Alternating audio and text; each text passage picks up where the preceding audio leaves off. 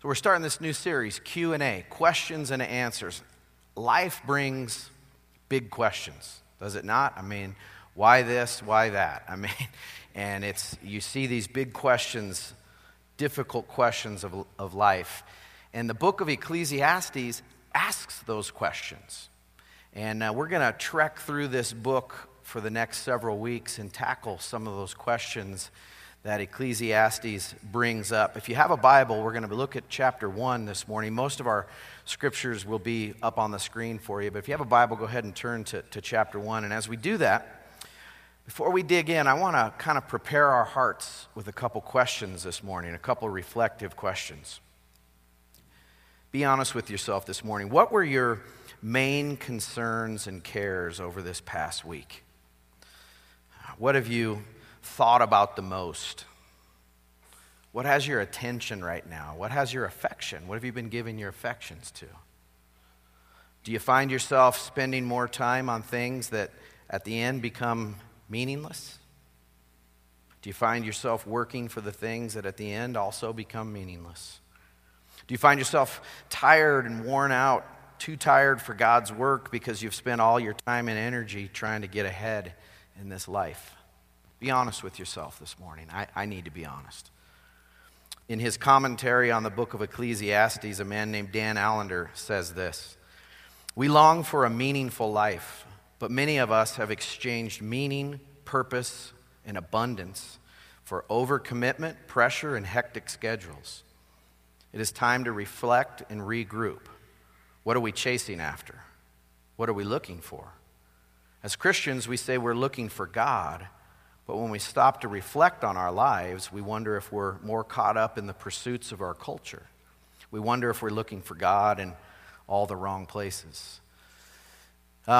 Ecclesiastes being written by King Solomon. Solomon was David's son. David was the warrior king of Israel. He was a mighty man of God. He was a man after God's own heart. He wrote the majority of the Psalms, and he was a great worshiper. His son Solomon, who took over the reign as king of Israel, he saw the kingdom of Israel at its high point, when they were just, everything was functioning. They were the top dog, if you will. And King Solomon, how do you describe him? How do you put him into words? Well, I put together a little idea to put this in your head. If you could take the royalty of Prince Albert, maybe take the looks of Brad Pitt. I don't know, is he still hot stuff? No, guys, right?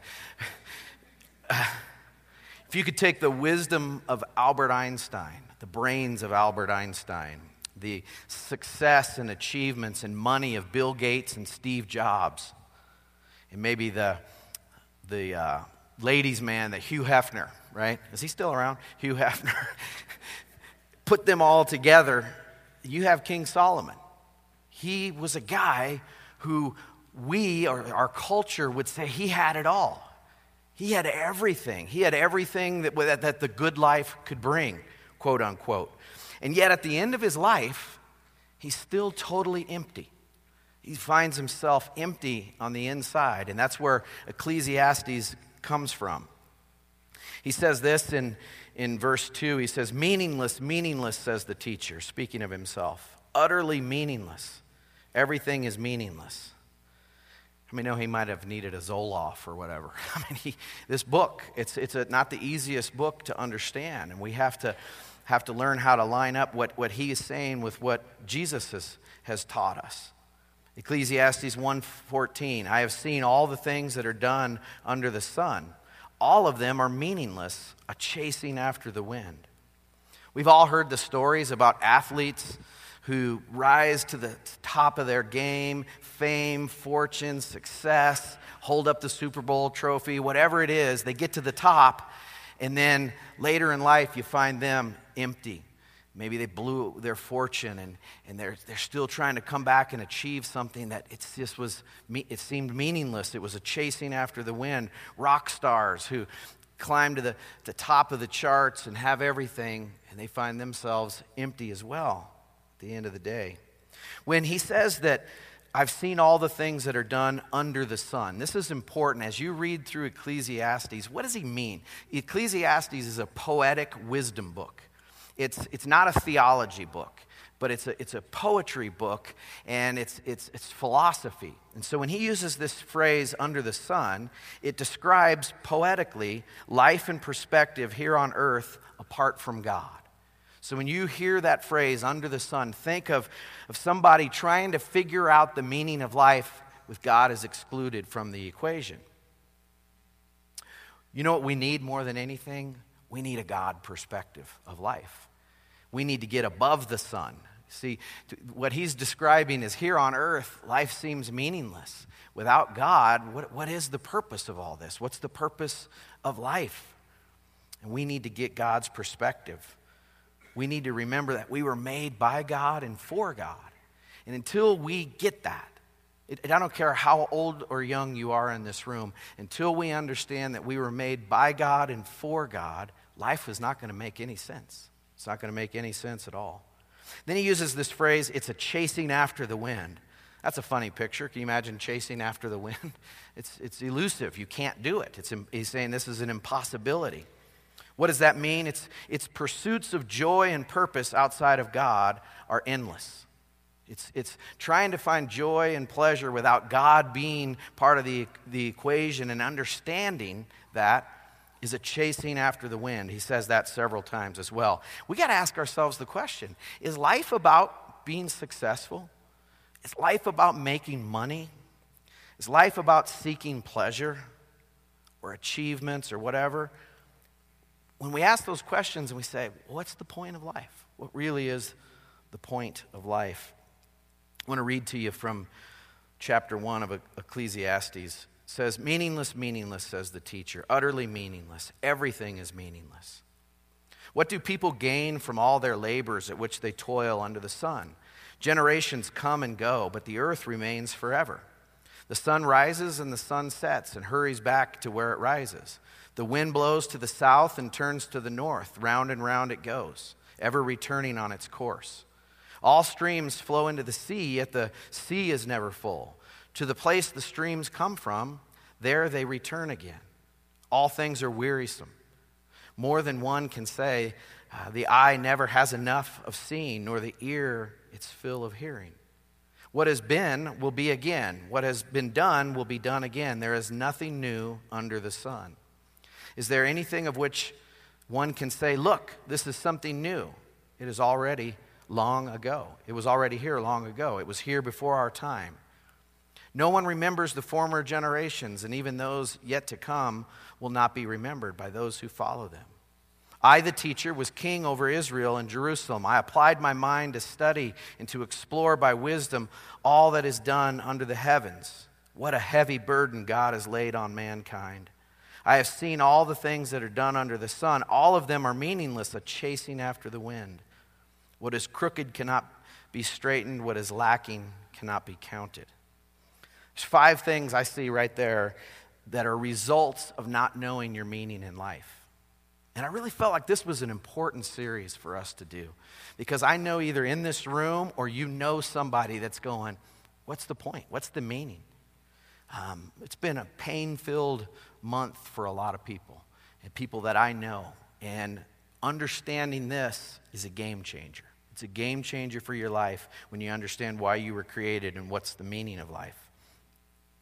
I think the first result, when you don't know the meaning of life, life seems pointless. I don't know if anybody remembers this song back in the day. It was by a band called the Godfathers. Anybody remember them? Am I the only one? They weren't very big. They were British anyway. But they had this song, and it goes, birth, school, work, death. Birth, school, work, death. That was the chorus of the song. Pretty uplifting. Him and Solomon would have probably had a good time hanging out together. But there's just, life is pointless, right? You just go through the motions, and you're here and you're gone.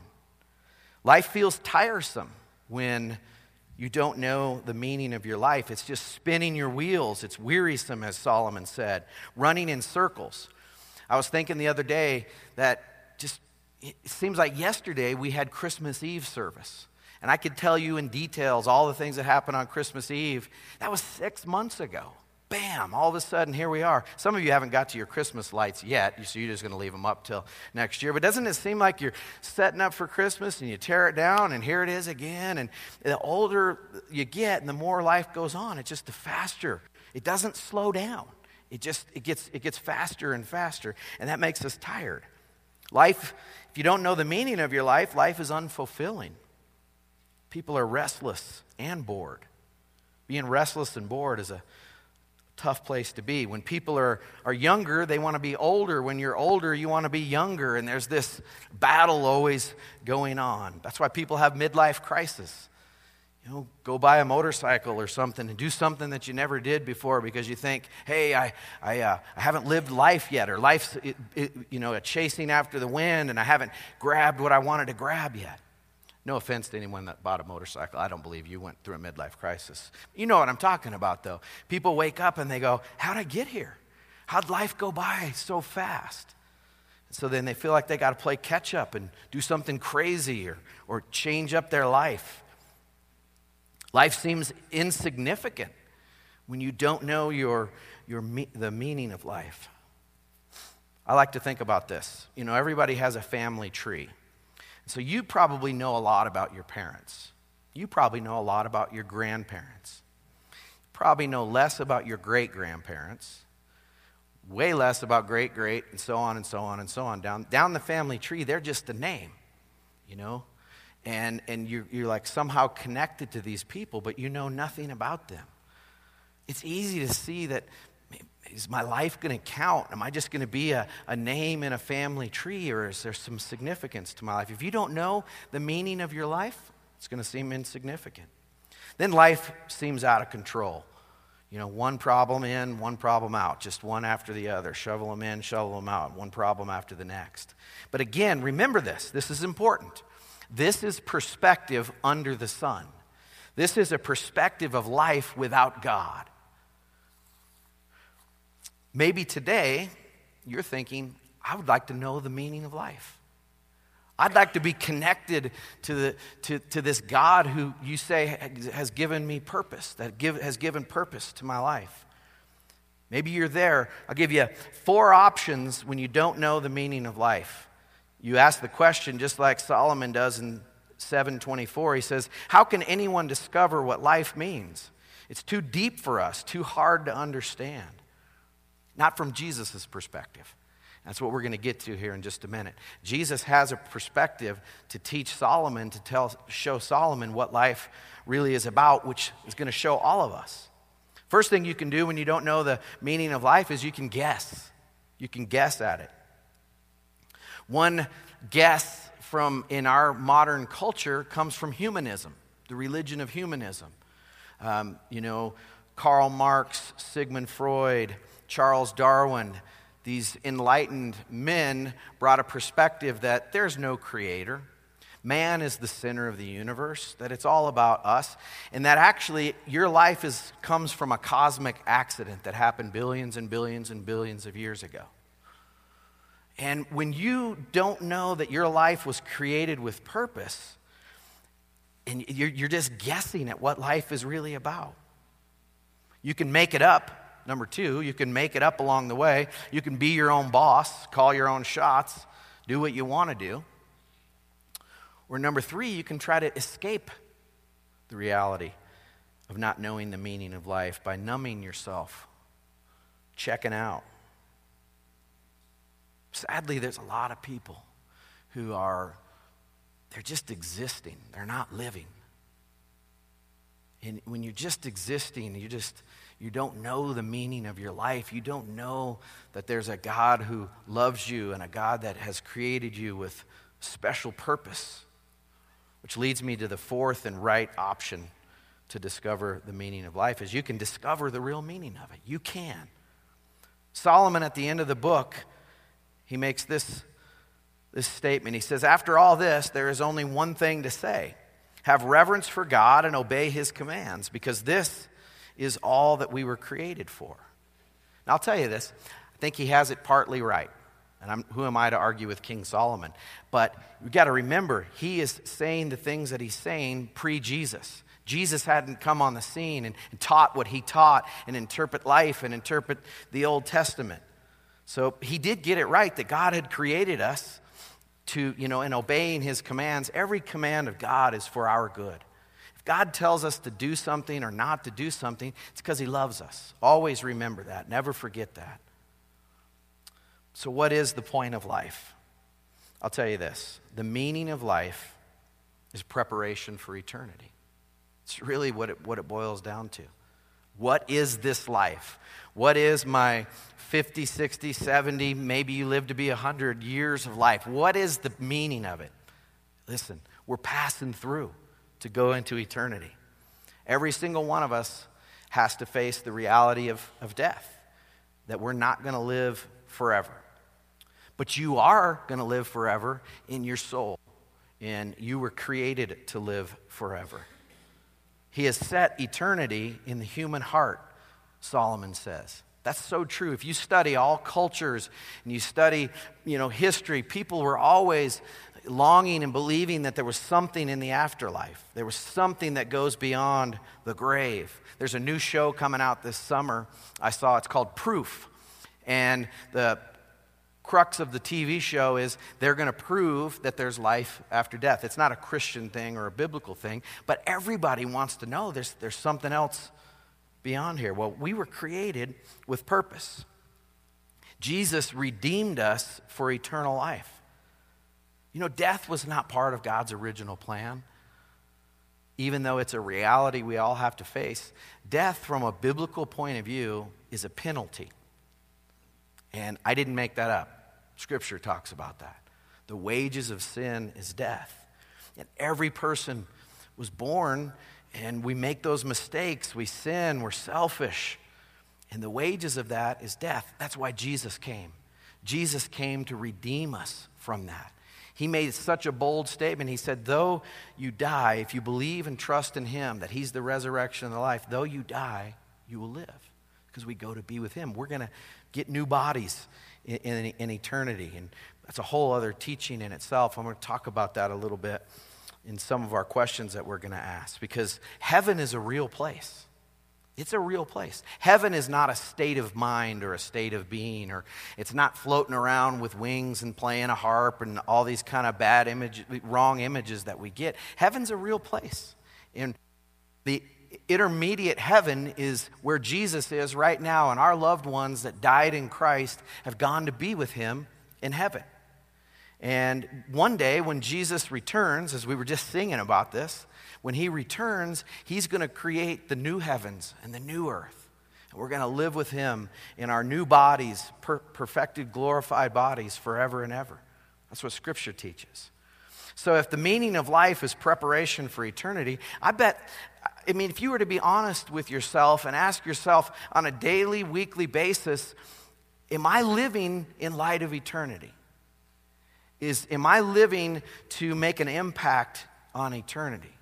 That's a game changer. When you begin to not just live in the hustle and bustle and make money and work and get ahead and do this and that, if you live that way, life is going to ultimately seem tiresome, pointless, all those things. But when you live with an eternal perspective, you see life differently. So how do we prepare for eternity? How do we do this? I'll give you a couple quick thoughts on this. Number one, get to know God. You want to prepare for eternity, get to know God. He has revealed himself in this book. And so when you read the Scriptures, you're getting to know God. And if you want to know what God is like, you look to Jesus. He came to reveal who God is. God became one of us so that we could understand what he's like. He said, when you've seen me, you've seen the Father. So we get to know God. Jesus said this. He said, now this is eternal life, that they know you, the only true God, and Jesus Christ, whom you've sent. The Gospel of John says this, yet to all who did receive him, to those who believed in his name, he gave the right to become children of God. That's beautiful. So you receive him as Savior. You do this when you become his child, when you put your faith and hope and trust in him. Have you done that?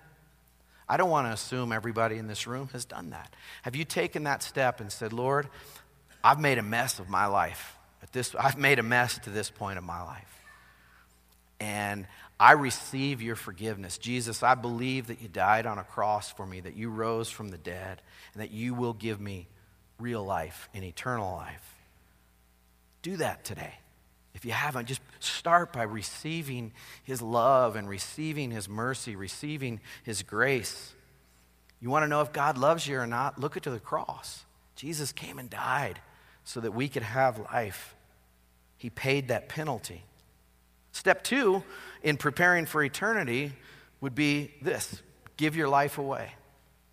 Get to know God. You get to know God by receiving Jesus as Savior, and then you give your life away. And how do you give your life away? First of all, give it back to him.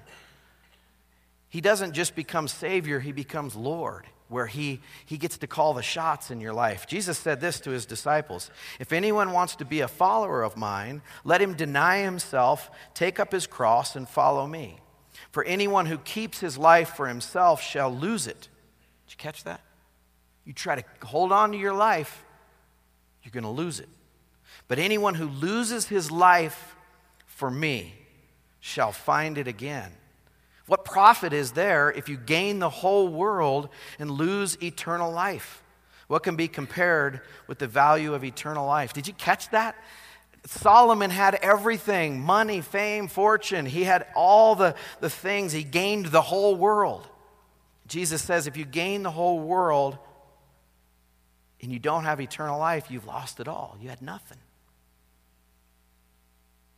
Jesus gets to call the shots. You center your life around him. Center your life on him.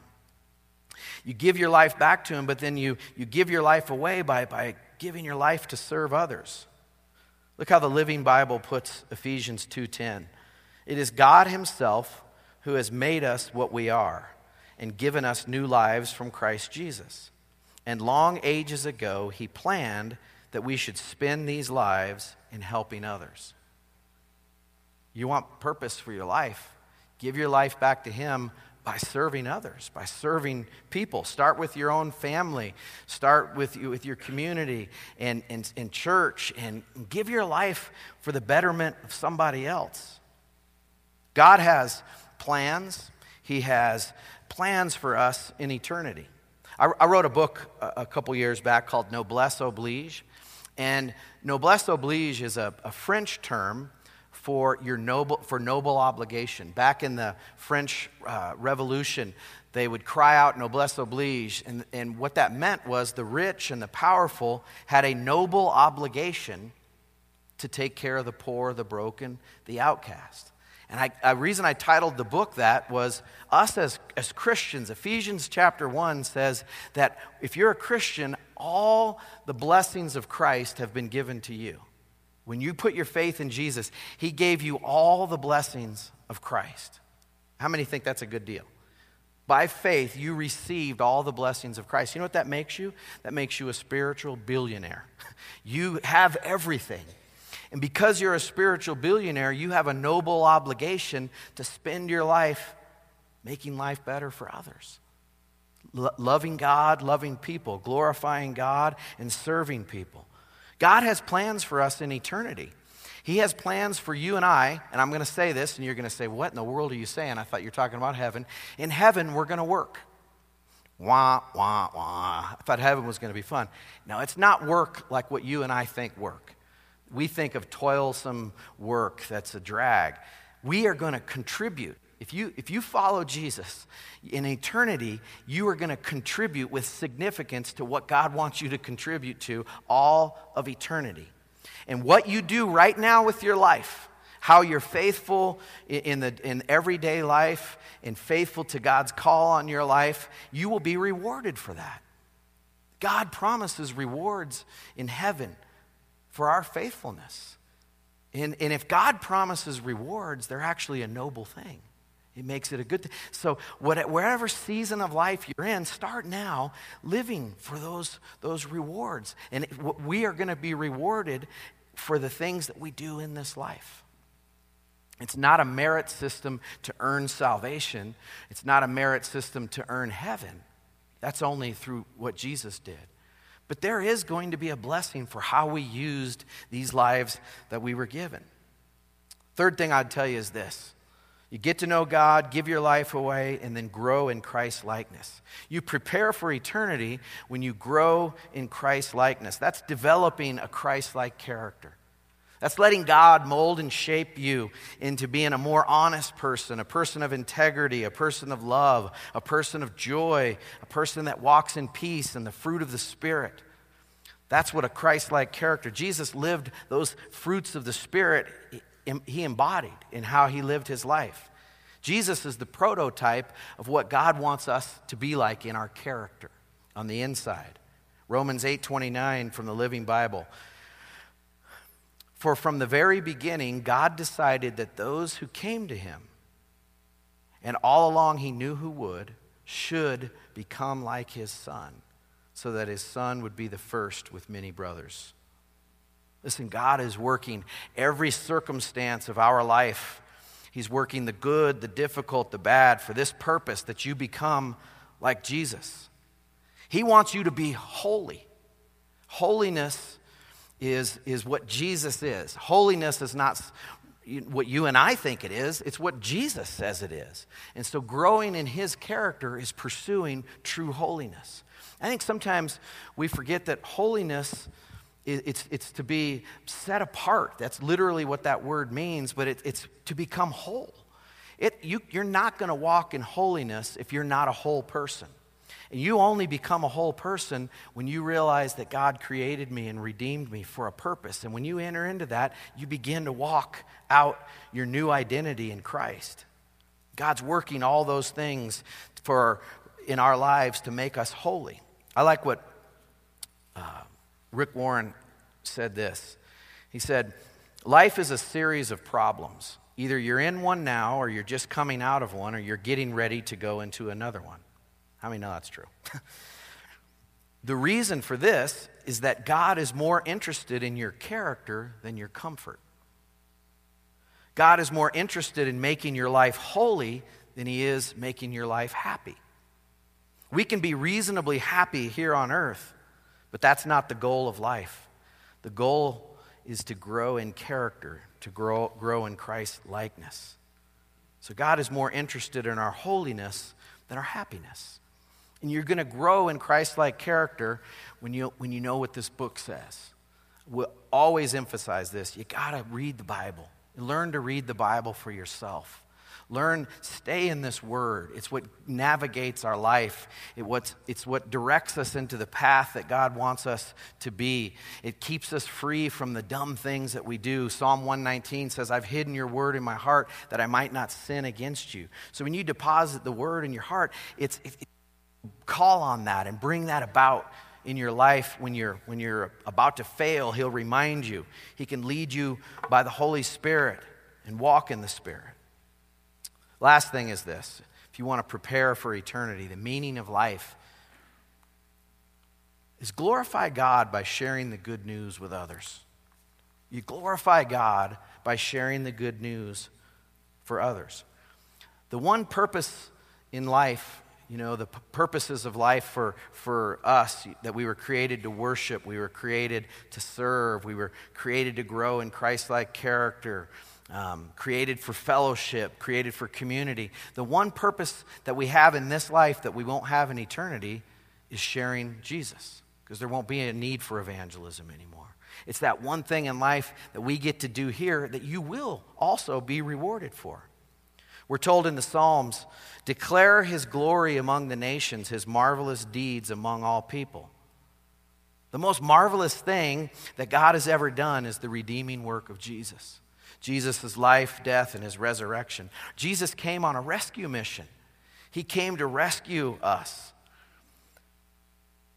And when he walked the earth, he said, the Spirit of the Lord is on me to preach good news, to open the eyes of the blind, to comfort the hurting.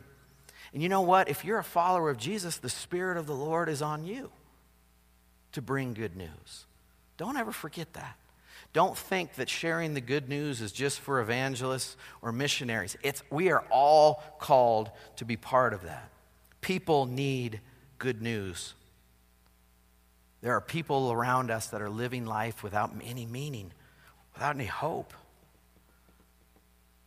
My heart broke this week for some bad news that I got about somebody.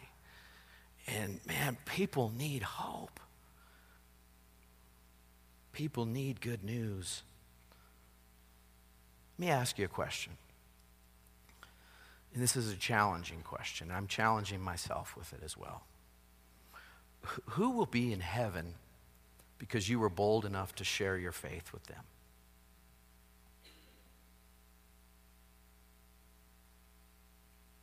You're bold enough to love them, to love people enough to share Jesus with them.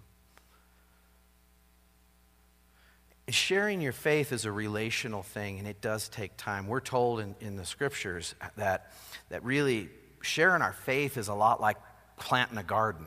I don't know if many of you are planting new gardens this year, but you got to prep the soil, then you got to put the seed in, and you got to water it, and then you wait patiently for it to grow, and then when it pops out, you make sure the bugs aren't on it, and you hopefully get to harvest some good food or whatever.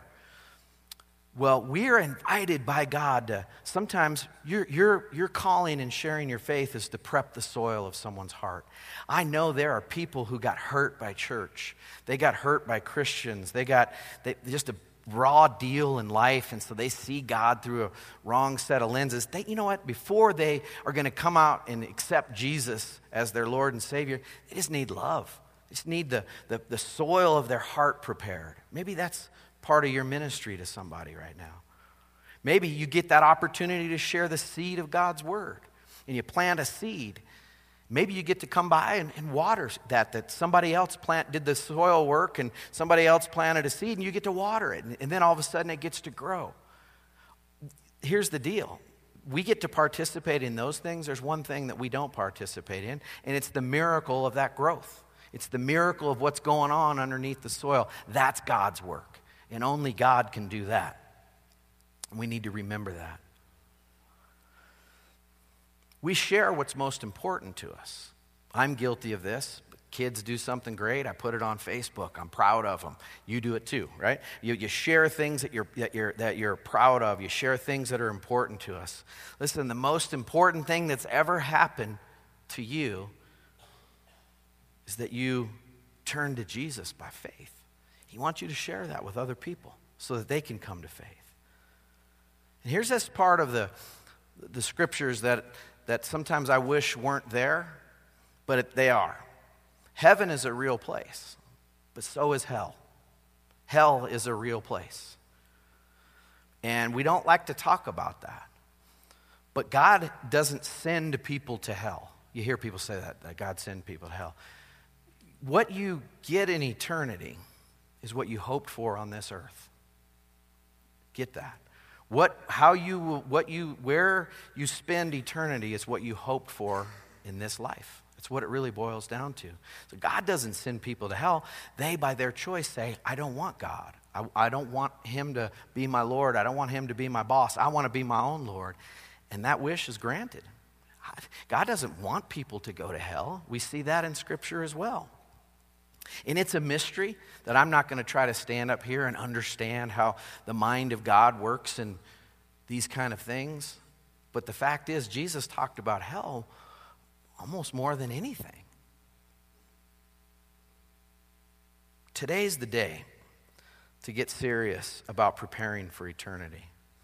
And I realize this is, Ecclesiastes is kind of a trip. It's not a downer book, but it kind of is it's a different angle. And he's asking questions that we have to say, what did Jesus say about these things? And you're going to hear that a lot. Jesus would have a lot to say to Solomon, and he does in these questions that we're going to be asking. Let's don't be like Solomon and wait to the end of our lives to prepare for eternity and learn the hard way. You don't have to do that. You can make that decision today. We're going to take communion. And behind us are the two communion tables. There's the bread and the juice. And as we get ready to go get the elements, I want you to go grab the bread and the juice and come back to your chair, and we'll take it as a community family together.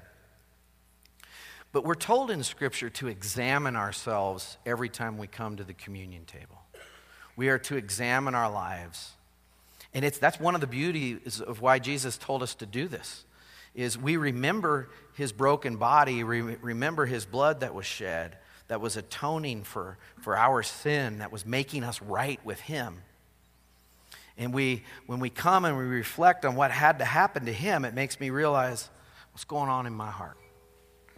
And we reaffirm our commitment. We ultimately affirm his commitment to us and our allegiance to him. Jesus makes sense of life. People ask all the big, deep philosophical questions, and at the end of the day, only he can answer them. And you look and say, man, why is the world so screwed up? Why do people suffer?